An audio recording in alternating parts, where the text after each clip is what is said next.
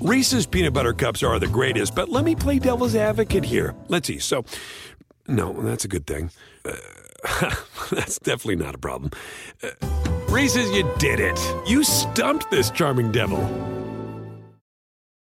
At Bet365, we don't do ordinary. We believe that every sport should be epic. Every goal, every game, every point, every play. From the moments that are legendary to the ones that fly under the radar. Whether it's a game-winning goal in the final seconds of overtime or a shot on the goal in the first period. Whatever the sport, whatever the moment. It's never ordinary at Bet365. 21 plus only. Must be present in Virginia. If you or someone you know has a gambling problem and wants help, call 1-800-GAMBLER. Terms and conditions apply. All right, now that the trade deadline is passed, I wanted to bring back Dylan Murphy. The Masters have been clamoring on Twitter, Dylan, for your return. How you doing? I'm good. Thanks for having me back. Yeah, we got a lot of stuff to get to here, and where I wanted to start is in talking about how the Wolves are going to look without Jimmy Butler. Now, news coming down after he suffered that injury over the weekend. He is to miss between 4 to 6 weeks. I've got a little bit of skepticism, either that A, it's going to be that long, that it could be longer, or B, that if he comes back sooner, that it's a great idea. We've seen that guys who really push to come back from those type of injuries before the playoffs, before what would normally be a 6 to 8 week rehabilitation for everything that we know about the meniscus surgery that he's having. It'll probably be a trim rather than a repair if they're talking about that type of timeline. You go back to like Brandon Roy, Meta World Peace, as guys who came back on a short timeline, not quite as short or a lot shorter than we're talking about here with Butler. Those guys came back in like 2-3 weeks, but nonetheless, not something you necessarily want to push. But we want to focus more here on just what they're going to look like without Butler. And so, Dylan, what do you take away from like how they've looked without Butler on the floor here, and what do you see as the biggest obstacles they're going to need to overcome without him? Yeah, so I mean, the biggest thing obviously is going to have to be Karl Anthony Towns picking up a huge offensive load moving forward here. And, you know, we've seen this year he's taken a backseat sort of to Butler and Wiggins, but, you know, with that void now with Butler, he's going to have to, take up the mantle. And I think mostly that's really just going to be him on the block, just because, you know, maybe they're not getting as much explosiveness out of their point guard play. So in pick and roll, that kind of limits what he's able to do. And then really it becomes, okay, what actions do you run out of, the left block or the right block? You know, if we punch it inside, what are we doing then? And if you really look at his post-up ISOs on the season, they tend to do what teams have done traditionally, which is you dump the ball inside, and then the post shooter cuts through the weak side, and then you have that sort of single-side ISO with everybody else on the weak side. And I think they're going to have to sort of vary up how they get him the ball in the post and get a little more creative with those actions, because now there's really less punishment for them to throw doubles at him, both on the catch or after a dribble or two. And, even the best passers, it can be really tough to handle those doubles and make the right decisions every time. And it can be particularly deflating if you throw it away 1 or 2 times. So they're really going to have to sort of get creative in getting him deep post position, not just letting him ISO with everybody sitting on the weak side. Yeah, that's interesting. Thibodeau, not known for a ton of movement. Would you agree with that? He kind of likes to just go to some of the bread and butter type of sets. Yeah, they run a lot of things you see traditionally across the NBA, but I do think Tibbs in general does run a lot of stuff. I think going back to Chicago, they are a coordinated offense in general, at least compared to many other teams, so they do have that going for them, which sort of allows for when maybe you don't have as much star power on the floor for the ball to keep moving, and you're able to manufacture ball movement that way. Ideally you want a team where they move the ball on their own and you get random and chaotic movement plus the ball movement, but some teams, they just don't have that gene, so you sort of have to push it out of them, and I think his teams in general have done that. But it gets tougher when your best player is at his best when he has his back to the basket, because that's really just an isolation. And so how do you work out of that isolation to get ball movement? And that's always the question, right? It's, if you're the Warriors or the Spurs or whoever it is, ideally you can say, yeah, let's throw it into LaMarcus Aldridge or Kevin Durant 45 times, but at what cost does that come? And, Minnesota's going to have to figure that out with Towns. Well, I do think that the one thing about Towns that is underrated right now is his post game. We have not seen as much of that from him. But for me, and tell me whether you agree with this, I really have not found anybody in the league that I've seen have a ton of success guarding him in the post. Yeah, I think he's underrated physically, just from a strength standpoint. And I think one of the common things now you see across the league is you teams encourage sort of fours to post up wings or ones on switches. James Harden loves guarding people in the post, and they think they can clown him on the block, but he's actually stronger than some of these bigs trying to post him, so they can't move him. But Towns can move everybody. And so when you're able to move people, there's a great thing Kevin McHale always says is when you have someone who's maybe undersized than you with your height and they might have equal strength, the key isn't just to back them down with your back to the basket and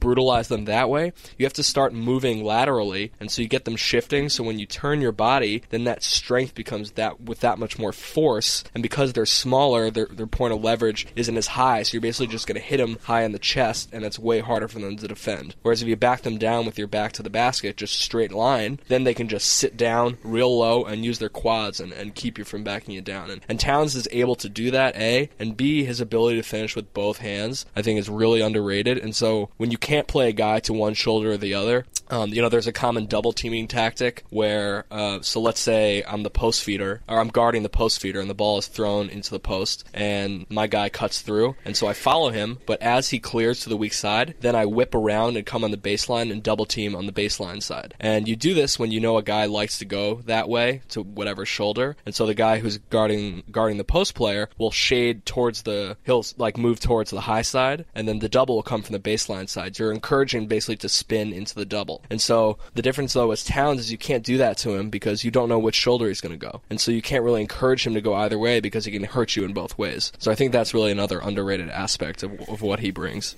I think they're actually going to be okay offensively without Butler. I think that maybe they'll have a little bit more diversity at the end of games. Well, they have been a relatively decent clutch team this year, but this is the one advantage of some of these somewhat bizarre personnel moves that they've made, just getting all of this shot creation to the exclusion seemingly of nearly anything else except offensive rebounding on this team. They've got Crawford, they've got Jeff Teague, even Bjelica is a guy who's probably underutilized from a shot creation standpoint. So I think they're actually going to be okay. I mean, if you look at some of their lineups without Butler, they've actually been pretty solid offensively. The problem, though, comes on the other end of the floor. Exactly, and I totally agree with that. And they'll be fine, especially since Butler is not out the whole year. And even if he does stay out for a little while longer than they expect, it'll be enough time for them to get back into a rhythm and sort of figure it out. But yeah, I mean, defensively, obviously they've struggled all year, and I think Towns has improved, and I think he has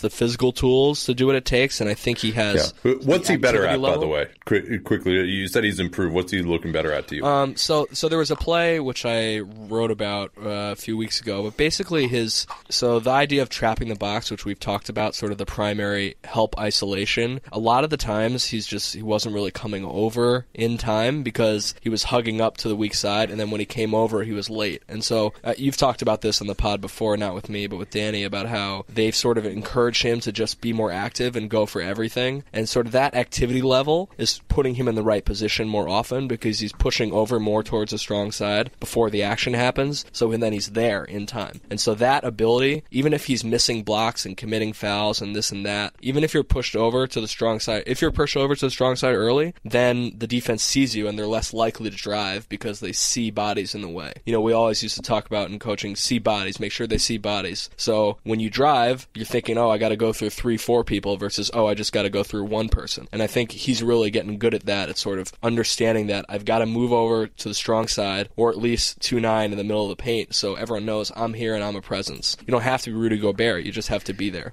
Yeah. What do you see from him in pick and roll defense? That's kind of been the other criticism in addition to not getting over into help position. Yeah, I think he's better than people give him credit for. Again, active hands, pretty athletic, able to move his feet. It's really just a timing question, and it's really getting the rhythm down of when you're supposed to keep moving forward, and then when you're supposed to start your back pedal, and then reading sort of the ball handler. The best pick and roll defenders from a big standpoint aren't the ones that are able to swallow the ball or necessarily block shots or this and that. The best ones are able to sort of read the ball handler and understand what his decision making is going to be in each possession. So let's say I'm in a deep drop and the ball handler comes off the ball screen, and because I'm in that deep drop, I see the roller getting free. So what I'm going to do is I'm going to sort of egg the ball handler on to throw that little pocket pass early because I know it's available to him and easy. And because I'm egging him on, I'm ready to then slide over to get to the big on the pocket pass easily. And so sort of having those nuances and understanding the strengths of the guys who are in the pick and roll, all that sort of gauges whether you're good to great or, okay to good. And I think making those improvements just come with time and experience. And again, the more you play in the league, the more you play against the same guys and you understand the tendencies. And so then it becomes a lot easier to guard. Yeah, it's interesting. I had Jim Boylan on a couple weeks ago, Bulls assistant, and one of the things I took away from him is something that just even from playing at a low level myself, and a lot of coaches, including you, talk about this, is the idea of just being one-way help, and even in the pick and roll, being in a position where if you're forcing that pass, you're there already in position to force that pass, and then as soon as that pass happens, you can be moving. If you're in a position where you're going one direction and then the action flows against the grain of the direction that you're moving, that's when it's really difficult. If you can kind of be there and be like, all right, as soon as this happens, I'm going to move here, that mentally it can seem to help a lot more. Exactly. There's a phrase I really like, which is sort of, if you're guarding both, you're guarding neither, which is like, if you're stuck between the two, then you're at the mercy of the decision making of the offense. And on defense, you want to be the one sort of declaring to the offense, we're not going to shut down everything, but I'm guiding you this way, and you only have one way, and I know which way you're going to go, and so then it's easier for me to guard you, and then easier for us to rotate in behind. And so really keeping that sort of planned sort of directionality for your team makes it a lot easier for everybody. Yeah, and then by contrast, offensively, I think the best guys are the ones who can really force a decision to be made with that big to say, all right, I'm going to engage you and force you to come over here, and then you can hit the roll guy. But let's get back to the defense now for the Wolves. The stats without Jimmy Butler on the floor are ghastly. They are 16.3 points per 100 possessions better when he's on the floor per cleaning the glass. 11.2 points per possession of that is on the defensive end. Now, a lot of that, however, is just been bad luck to some degree when he's been off the floor. Teams are shooting 11% worse on twos outside the restricted area when he's on the floor, and 6% worse on threes. And while he could contribute to that some, a lot of that difference is going to be luck. But nonetheless, he's still really the one guy who's an experienced, quality defensive player in their starting lineup outside of Taj Gibson. And the numbers really, when Butler is off, reflect that. Negative 3.6 net rating when Towns is on the floor and Butler is off. And then if you add Wiggins in to Towns with Butler off the floor, negative 7.6 net rating. And the defense in both of those situations is pretty ghastly. Yeah, the thing that I see, which is really tough as a coach because it's difficult for you to control, but they just don't do a good job of staying in front consistently and sort of having that controlled directionality of, if you're going to beat me, it's going to be a no middle drive, right? So I'm going to shade you away from the middle of the floor, and yeah, you might get a half a step, or we might be hip to hip, but I know that help can come, and they're getting beaten too often, and this is a thing that I always struggled with when trying to create a film session, or how much do you just beat your team over the head with, we're getting beaten off the dribble, like they get it, I can show you 15 clips of the same guy getting beaten off the dribble over 5-game period, but what is that going to do to his confidence level? How do I teach him to get better at staying in front? And that's sort of on a player to player basis, but I think when you don't have the Rudy Gobert type in the middle where you can afford to get beaten off the dribble sometimes, then it becomes much more important that everybody can stay in front, and especially across multiple positions. And I think back to the Chicago teams, really everybody on the team that played rotation minutes outside of the random 5'8" point guard that they had playing backup was they could all stay in front. Derrick Rose at his peak athleticism could stay in front. Luol Deng could stay in front of everybody. Joakim Noah could stay in front of 4s and 5s. So, and if they couldn't, they were at least sending the ball where it was supposed to go. And so, I'm sure, that's something they emphasize. And again, I don't put it all. You put it some on the players and some on the coaches, sure, but who really knows? And I think it just comes down to the fact that they're young, and it's hard to stay in front when you're young because you don't know the tendencies as much of everybody. And I think hyperactivity can also lead to jittery feet, which leads to then it's sort of less stability. Like one of the things I love if you watch Draymond Green when he guards, he's just not moving a lot. Like he just a defender might, offensive player might, a little hesitation, a little crossover, body shimmer this way or that, but he's really not shifting his feet all that much. And then finally you make the move and he just slides a couple steps and he stays in front of you, right? And so I think when you think you have an athletic advantage, you almost get like over aggressive and over hyper on the ball, and so then one little jab throws you way far the wrong way, and then you get beaten. So I think all of that sort of contributes to this. Yeah, and when some of these guys are vets too, like Crawford obviously has never been a good defensive player, and they don't have a ton of physical skills either. I mean, Bjelica now started at the 3 against the Bulls. I mean, Wiggins is the one guy you could probably point to in their perimeter group who does have the physical tools. And he's taken a few strides this year, but still has a long way to go, especially in some of his rotations as a help defender. But I think it's interesting for these guys. The biggest thing for me with Butler, on defense, having that one stopper against the other team's best player is important. But then also when you get into their depth, and with Bjelica starting at the 3, that's really, he's not capable of guarding the best 3 or the best wing threat on the other team. So now if the best wing threat on the other team is at 3, now you've got Bjelica trying to guard the other team's 2, which he's really, at 6'9", 6'10", is probably too slow to do. Right. So that's going to be an issue. And then if you bring in Jamal Crawford for Bjelica, which is probably how they're going to close games a lot of the time, that's not exactly your defensive panacea either. Exactly. And, so it's tough. 90% of NBA teams are making that choice between offense and defense towards the end of games. And really, with your lineup decisions throughout, it's very hard to find those two-way players. And I think we've talked about this before, but you really only get, maybe your top 3 or 4 players are two-way guys, and then everybody else is pretty heavily leaning one way or the other. And so then it just becomes a question of, well, what do we need more and what do we play more? And, at what point does becoming... I'm not sure what their defensive rating is right now, but let's say, what are they, probably like 25th or something in the NBA, right, I would guess? Right around there. I'll look it up while you're talking. And so if they improve marginally from 25th to 20, like how much value is that versus becoming extremely good on offense and moving up from 5 to 1, and really becoming so dominant there that the other team is more concerned about that end of the floor than they are about punishing you on the offensive end. And so I think when you have a dominance on one end, then it sort of shifts the mentality of the opponent into what we need to concern ourselves with, so much so that it almost helps the other end of your floor where you struggle. You're perfectly right, by the way. 25th in defense per cleaning the glass, but they have the 3rd ranked offense in the NBA, and that's why they have that plus 3.3 net rating.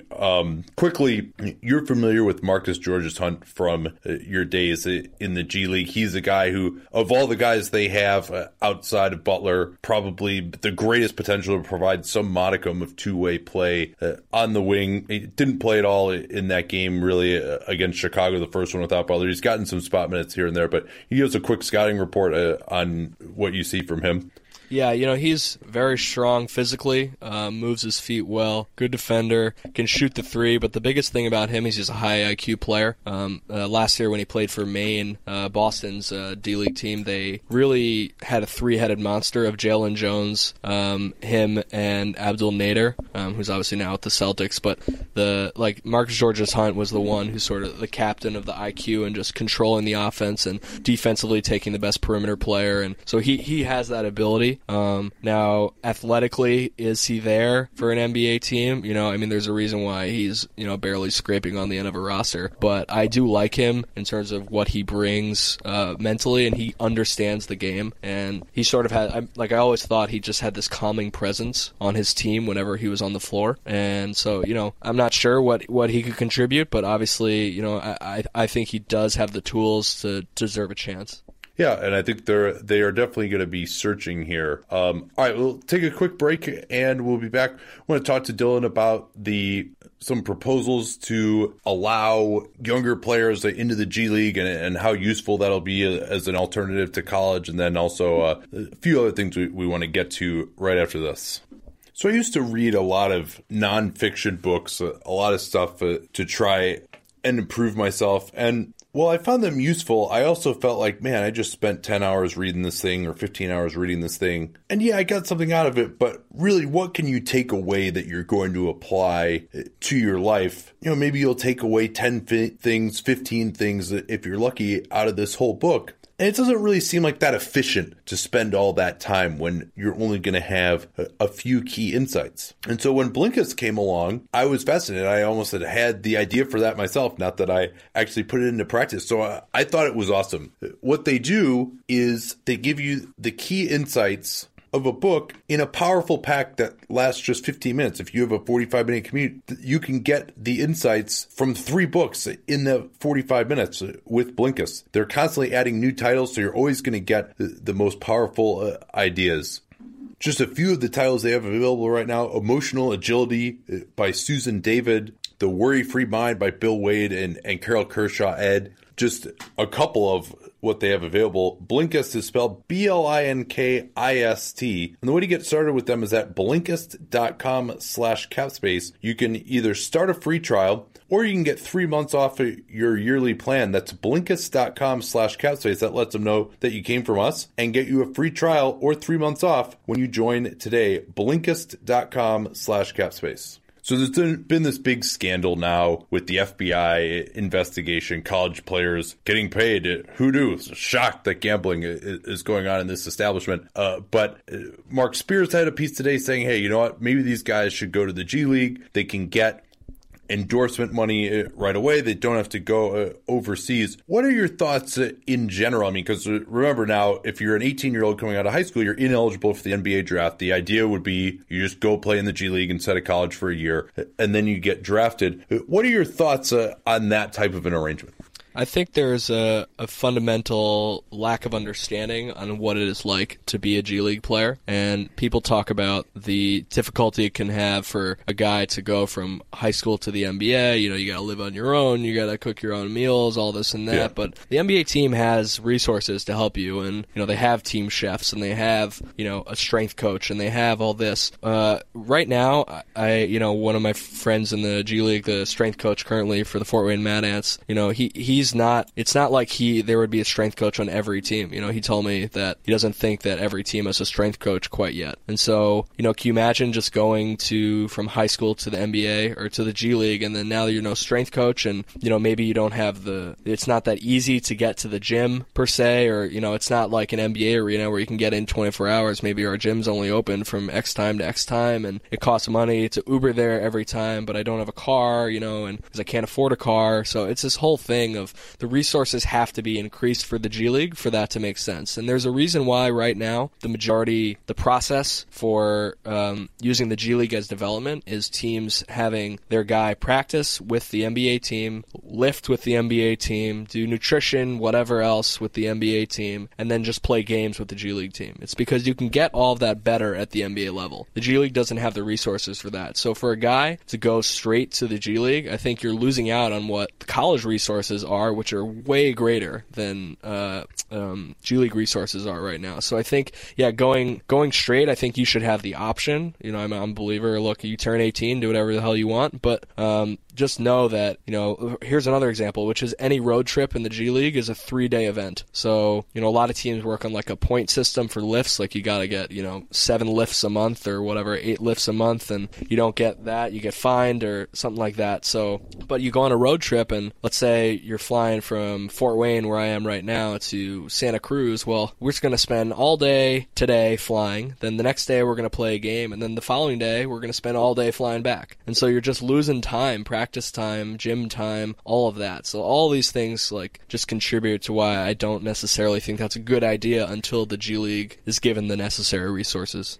Yeah, it's interesting. Some of these teams now have G League teams that are a lot closer, but even then, you could be looking at 2 connections for a Fort Wayne to Santa Cruz, for example. Maybe only 1, but still, it's going to take quite a while. It's because listen to this one. Listen to this one. So we played Santa Cruz in the finals, and at the time we were an independent team, and so our resources were way less than the teams that had NBA ownership or whatever it's called, I forget. And so we flew from Fort Wayne to Chicago, then from Chicago to Denver, then from Denver to San Francisco, and then we took an hour bus from San Francisco to Santa Cruz. And that whole thing took like 15 hours. It was like insane. And this is just for the D-League finals. So this is what it's like when you travel. Now, granted, you're playing a lot more games, teams that are closer, right? But how often does a team bus same day there and back to a NBA game? Never, right? You would never do that in the NBA. But that's a thing that we did sometimes. We had a 7 p.m. game in Grand Rapids, which is 2.5-3 hours away. We'd bus up on the same day and then bus back on the same day like it was college. So it's just another thing that's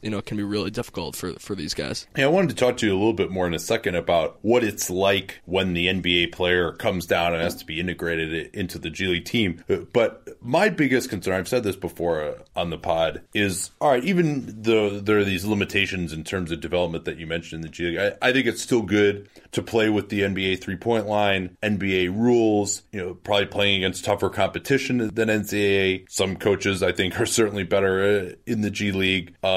Just learning what it's closer to NBA basketball than colleges. Definitely. But if you're an 18-year-old, and, even if you're a guy who might project as a top 10 pick, and let's say you end up getting assigned to the Austin Spurs. Well, the Spurs, there's no way they're going to be in a position to draft you. So, and they have other guys there that they're trying to develop. They have no incentive to help you develop, to help you be, as an 18-year-old, to figure out what it's like to not only just play professional basketball, but just become a man, develop you as a person.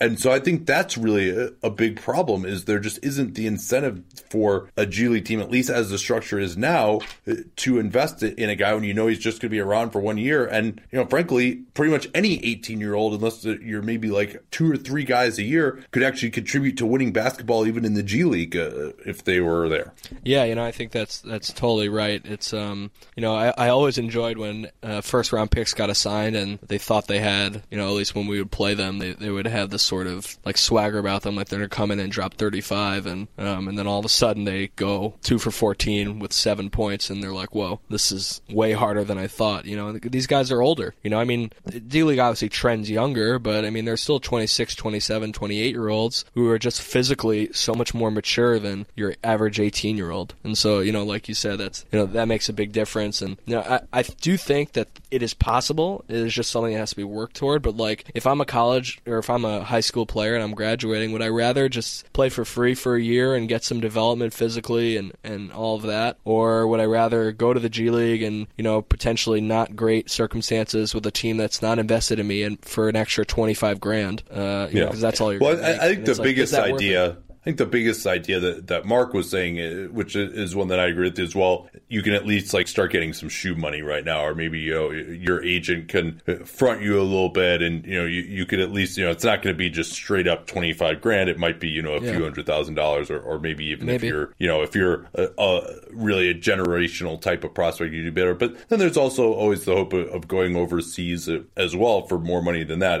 We'll see what the market looks like for that the next time someone tries to do an Emmanuel Mudiay or Brandon Jennings. And those teams probably even generally have more resources than a G League team. So I think I would be much more on board with it if you had a way to align the incentives for the team to really want to help develop this guy both on and off the court. But I think there's just a very big risk of someone getting lost in the shuffle with the G League team. Definitely. Yeah, I totally agree. And maybe the solution ultimately would be, allow guys to get drafted or signed much younger and have more of an academy European type of approach, or just keep the the system relatively the same at this point, allow guys to be drafted, or you could just allow guys to be drafted right out of high school again, or you just allow guys to actually get endorsements and off-court income when they're in the NCAA. That would probably be my model, because the college just has so much going on economically. I don't know if you're going to be able to completely bypass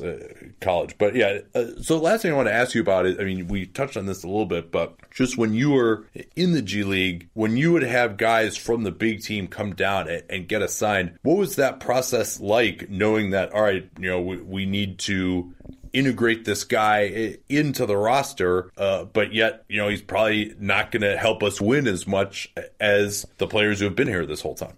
Yeah, it can be tough or it can be really easy, and it's really dependent on the player individually. And in my experience, I would say 90% of guys who got assigned understood the situation, were very friendly, were adaptive, and tried to learn as much as possible, and were not disruptive in any way. And the guys who were on the team, did they love it that their minutes were being taken? No. But they understood that this is what they signed up for by signing a contract with the G League, so this is sort of the situation. But we, really it becomes easier when you get assignments from your own team. So as opposed to like the flex assignments for the very that was just crazy. I mean, the idea that like, oh hey, you're from another organization, come on in here and take some minutes, help us lose some games, and oh by the way, we'll help a player with another organization get better. Yeah, when we were independent, we had 13 affiliates, and at one time we had 3 assigned guys from 3 different teams, all trying to learn new terminology and all of that. But when you have the same team,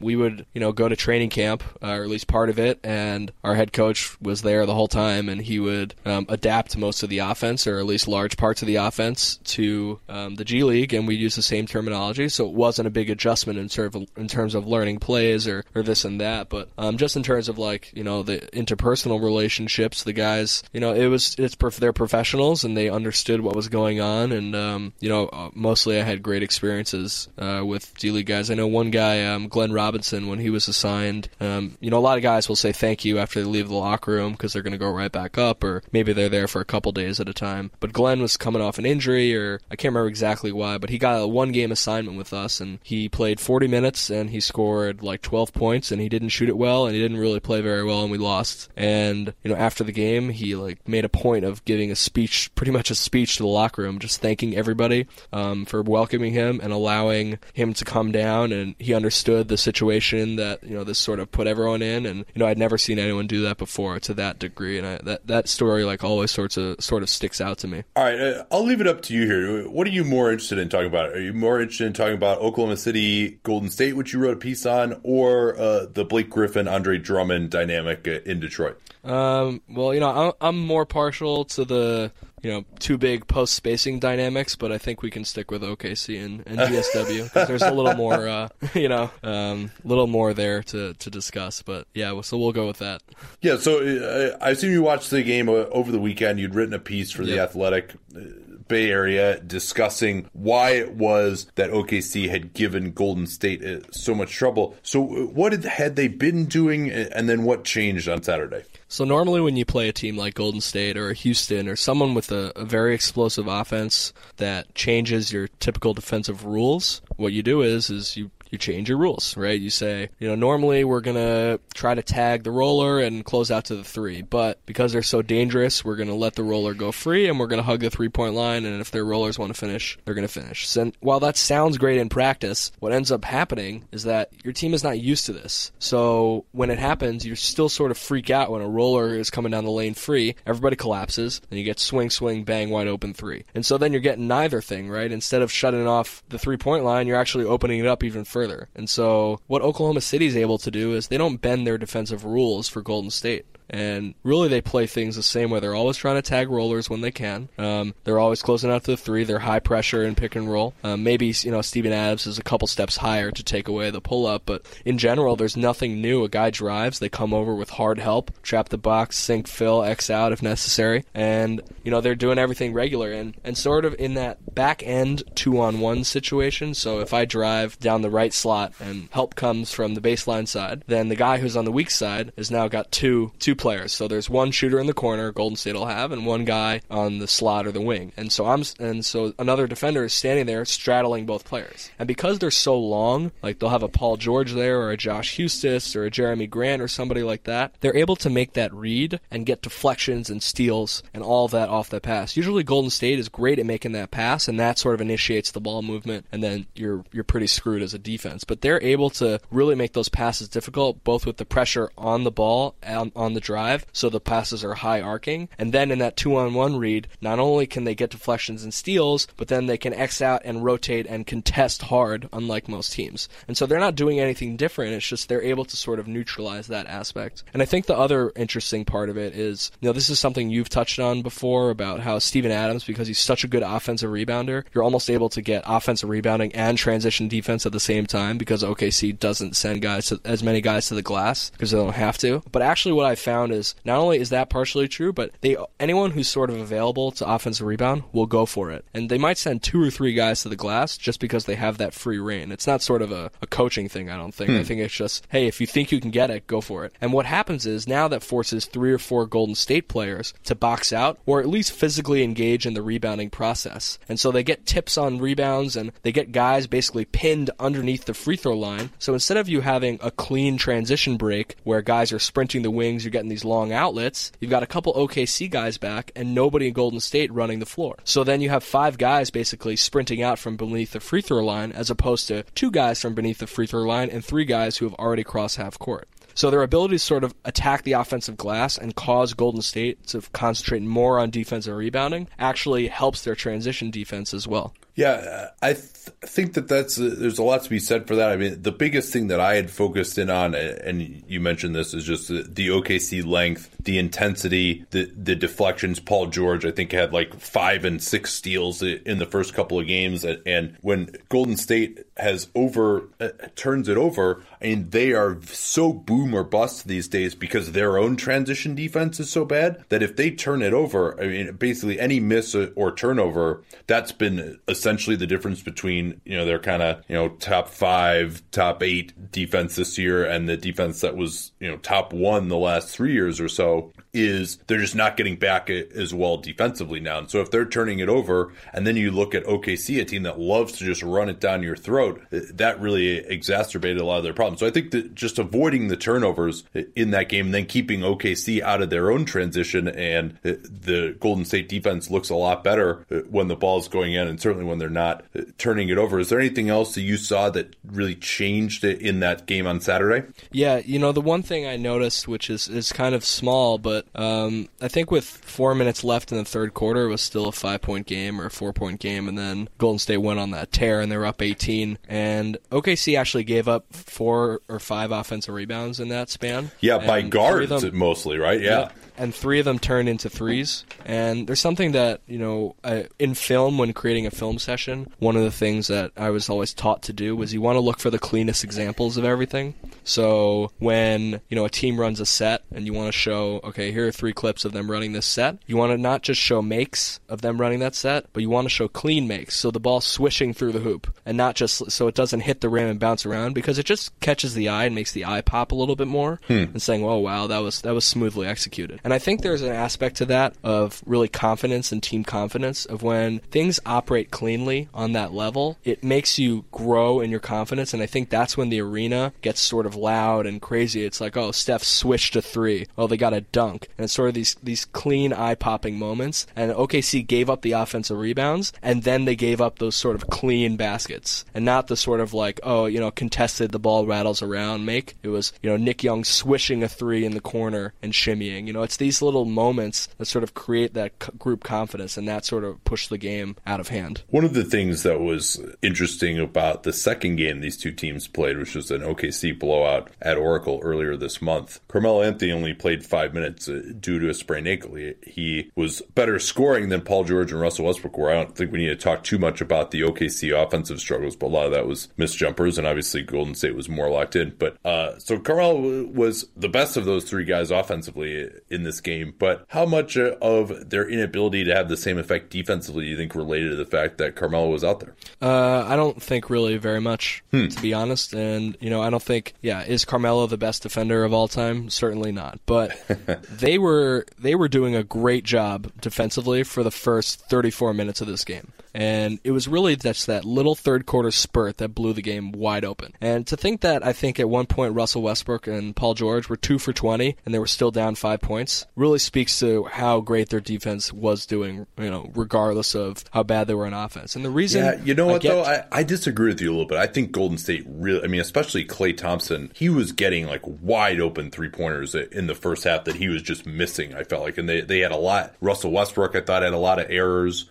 on Klay where he could have switched with Steph screening for him. I actually was not as impressed with their defense maybe as you were, not to argue. But hey, that's what makes this podcast interesting. But yeah, but push back on that. What did you think was so good about what they were doing? Because I agree with you, the results, they were stopping him from scoring, but I felt like they didn't have the same sort of pressure. I'm not saying that's necessarily Carmelo, and they weren't forcing the same type of turnovers and problems for Golden State as they had in the first two games to me. To me, it was not that they, I thought the pressure, I agree, maybe wasn't as great, but what made that more noticeable was the fact that they weren't getting the deflection count that they were getting in the previous games. And so that made it feel like that the pressure was less. But to me, what the sign of a good defensive possession is you don't allow penetration. And I thought they were not allowing penetration really at all. And that allowed them to force a lot of jump shots. And yes, I agree, Klay Thompson definitely missed some shots that he normally makes. But even considering those, and then you get,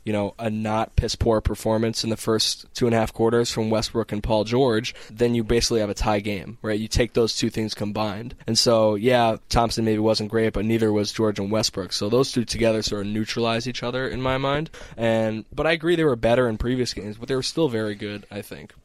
Yeah, I will have to agree to disagree on that one, although I can't say I went back and watched the film.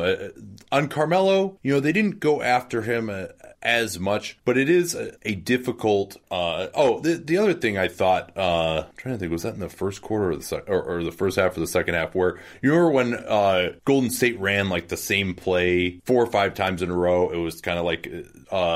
bringing Klay and KD out of the corner off a screen. Klay would usually cut back door, and then they would bring KD up to the wing. Yeah, so the stagger out of the corner. Yep. Yeah. Why couldn't they guard that? And I can't remember whether that was in the first half or the second half, but I think at one point they scored 13 points on 5 possessions running that exact same play every time.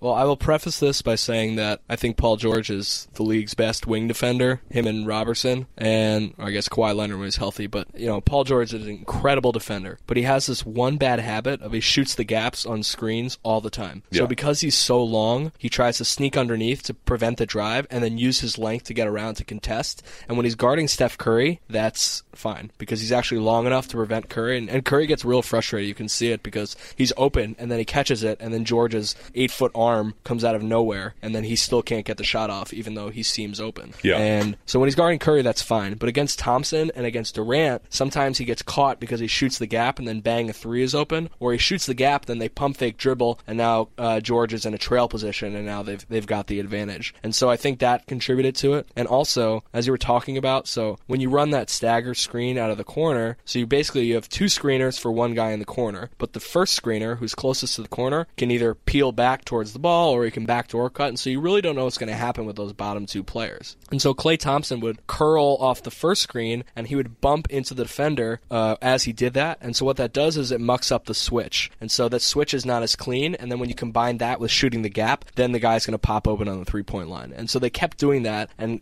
OKC kept shooting the gap, and they kept getting burned on that. And so I think that's sort of what contributed to that play sort of struggling. But one thing, before we moved on to Melo and all that stuff, I did want to say that our discussion right there of sort of disagreeing on what we saw in the film is a classic example of why halftime adjustments are so difficult, because you are looking at the game at one shot and you are taking notes and you think you see what's happening, and then you go back on film and what you thought happened isn't what actually happened, and so you're making adjustments based on your eyesight, which can be wrong. And so the best coaches are really able to see what happens and diagnose exactly what the problem is and fix it, as opposed to us. I don't know which one of us is right, but one of us is definitely wrong about our disagreement. And so if the wrong one was the coach, then we'd make an adjustment that's wrong, and we're causing further problems. And so this is why halftime adjustments really aren't as easy as it seems when you say, oh, they just need to adjust and do this. Well, you're watching the game on TV, and you can pause it and think about it, and you don't have 8,000 things to think about. And so I think that's a really good illustration of that idea. All right, we'll talk a little bit about this Griffin-Drummond dynamic in Detroit right after we do one more read here. So I am one of those lucky bastards who has never had to have glasses or contacts, but my fiance is in the opposite boat. She's always had to have contacts. And when Simple Contacts got in touch with us, I asked her if she wanted to do it, and she said sure. I sent her the link, and she's like, well, I gotta do like 5 minutes here. And I'm like, yeah, that's right, 5 minutes, because they're giving you a vision test and they're letting you get your contacts off of that. So you just spent 5 minutes. You would have had to spend minimum 2 hours, probably more, making an appointment at the eye doctor's. If you work, you'd have to take time off to go during the day because they're not open generally at a time when people aren't working. You just take that online self-guided vision test, which is, of course, designed and reviewed by doctors, and then you can get access to their unbeatable contact lens prices.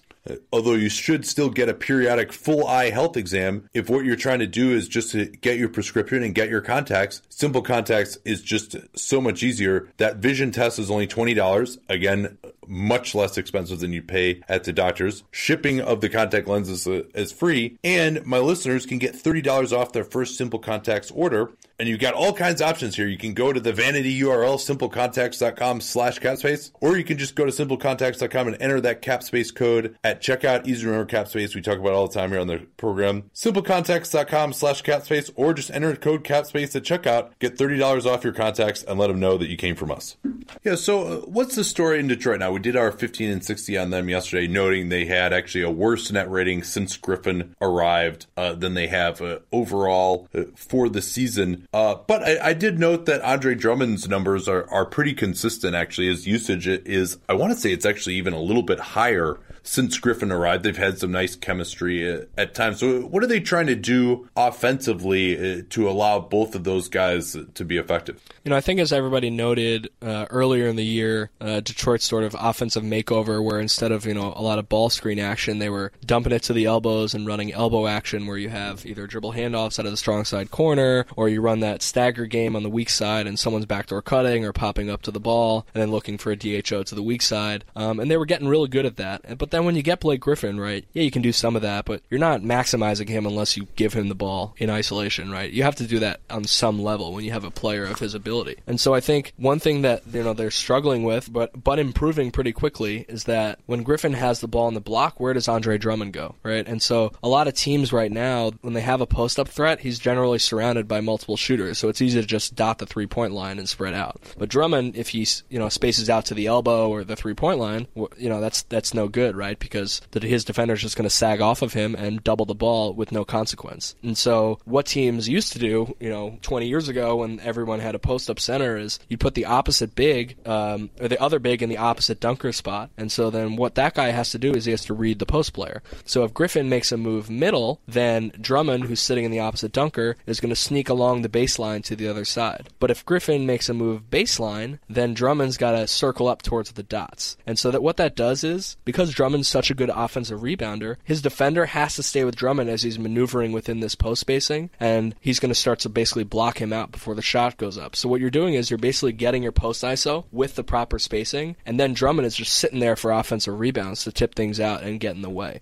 And so I think they're really learning each other, and as Drummond gets more familiar with Griffin's post moves, he'll better be able to anticipate which direction Griffin's going, and then he can get in better position for rebounds or little drop passes. But maintaining that spacing on a string, sort of like if, middle to baseline and baseline to middle, is really important, and learning how to do that. Where is Blake right now as a scorer and a post-up guy? I mean, to me, he's still, right up there in his ability. And I think, one thing that's undervalued is that he's never really operated on a team where he's just been able to post with 4 shooters, right? He's always played with DeAndre Jordan and now Andre Drummond, and that's harder, because you're going to have a guy sort of in your space. And I think he's proven that when he's given the space, he can really kill you. And, the other part it's tough is they got to learn how to operate pick and roll when Blake Griffin is in a pick and roll. And I think, I don't think many people will disagree that Blake Griffin's a really good passer. And one thing he's really good at is when he catches that pocket pass and he throws that little lob up to DeAndre Jordan. But now Andre Drummond has to learn the spacing and of that dynamic. And so I think he's still really capable as a scorer, but it's just the team has to just get used to the new spacing dynamics, especially because Stan Van Gundy's always been a 4-out, 1-in kind of guy, and now they don't really have that. But I still think he has that ability. Now, obviously you guys have talked a lot about the length of his contract, and will he be that level in 5 years? Probably not, but I think for now he still has it. I will humbly disagree with you and I think his efficiency with the Pistons so far has been troubling. That I'm not sure that he's there anymore as just a dominant force in the post. And he is helped, I think, by the fact that Drummond is on the floor in some ways. Like if he's playing as a center or in a 4-out system, then the other team can just put their center on him. And I think he can't really score in the post against that center, and he's not quite dynamic enough to beat that guy off the dribble, and he's going to have to take a lot of long twos if he's isoing against a guy like that. But I think his lack of explosion to me is becoming a little bit of a problem. If you look at his numbers, and this may improve, but if you look at his numbers since he's been a Piston, he's taking a lot of shots from floater range and shooting a very poor percentage on those. I think he's like about 30% on shots from that range since he became a Piston, and he's taking quite a bit of them. I think the Pistons are taking, I want to say, I'm remembering this from the 15 and 60 yesterday, the third most shots from floater range since he came onto the team, and they're 30th in the NBA in percentage from floater / post-up range. And I'm not sure that he has the explosiveness to really say, all right, we got to double this guy. Like, I think most teams now are at the point where they're okay just letting him go one-on-one and kind of living with it. But you don't see it that way, I take it? No, I actually do agree with you, but I think let me explain it this way, sort of a nuanced difference, which is that I think he shows that explosion, but as his skill level has increased, I think he's now becoming too reliant on him being a skill player versus his just explosive athleticism. I think often when you watch him post up, he'll half spin one way, half spin the other way, go up and under. It's just like 3, 4, 5 moves. And then sometimes you'll see it, he'll catch it, he'll just go power dribble, rise up, foul or dunk. And you do those simple plays, where he pick and pop, catch a 3, pump fake, drive hard, dunk. When he gets that, he looks like the old Blake Griffin. But I think too often he's trying to, nuance his way to the basket and sort of finesse his way in there. And yes, he's a very skilled player, but it's not utilizing him to his maximum. And I think that's part of the problem too. And one thing I will say, without being around him all the time, it's really hard to know, whether that's just because he doesn't trust his athleticism anymore, as you suspect, or, because he doesn't have it, or it's just because his skill level has changed. And I think that's one thing that's really hard as players with player development is like when you get good at a skill, then you want to just use that skill all the time. But sometimes you have to remember what got you there in the first place. Yeah, you remember, I think it was even 2 or 3 years ago now in the Players Tribune, he wrote about like, oh, how come you're not dunking anymore? And he kind of cited longevity type of reasons for that. And so, I think whether it's can't or won't, I do think that at this point it's not happening enough. Those power moves with the type of undeniability that he used to have, going back 3-4 years ago. Yeah, no, I agree with that. And I think that's sort of the, the sticking point of like, will he be re-energized by being in Detroit, or will he just, sort of continue on this path that he's been, which is still a very, very good player. But yeah, is it the Blake Griffin of 4 years ago? Maybe not. All right. Well, I think that'll do it for today. Thanks so much to Dylan for joining us. Don't forget about our sponsors today as well. Simple Contacts and Blinkist, a great way to support the pod. And Danny and I will return Tuesday night with the Gamer. Got 3 really interesting playoff race games to talk about, and of course, catch up on news as well. Talk to you all next time. Till then.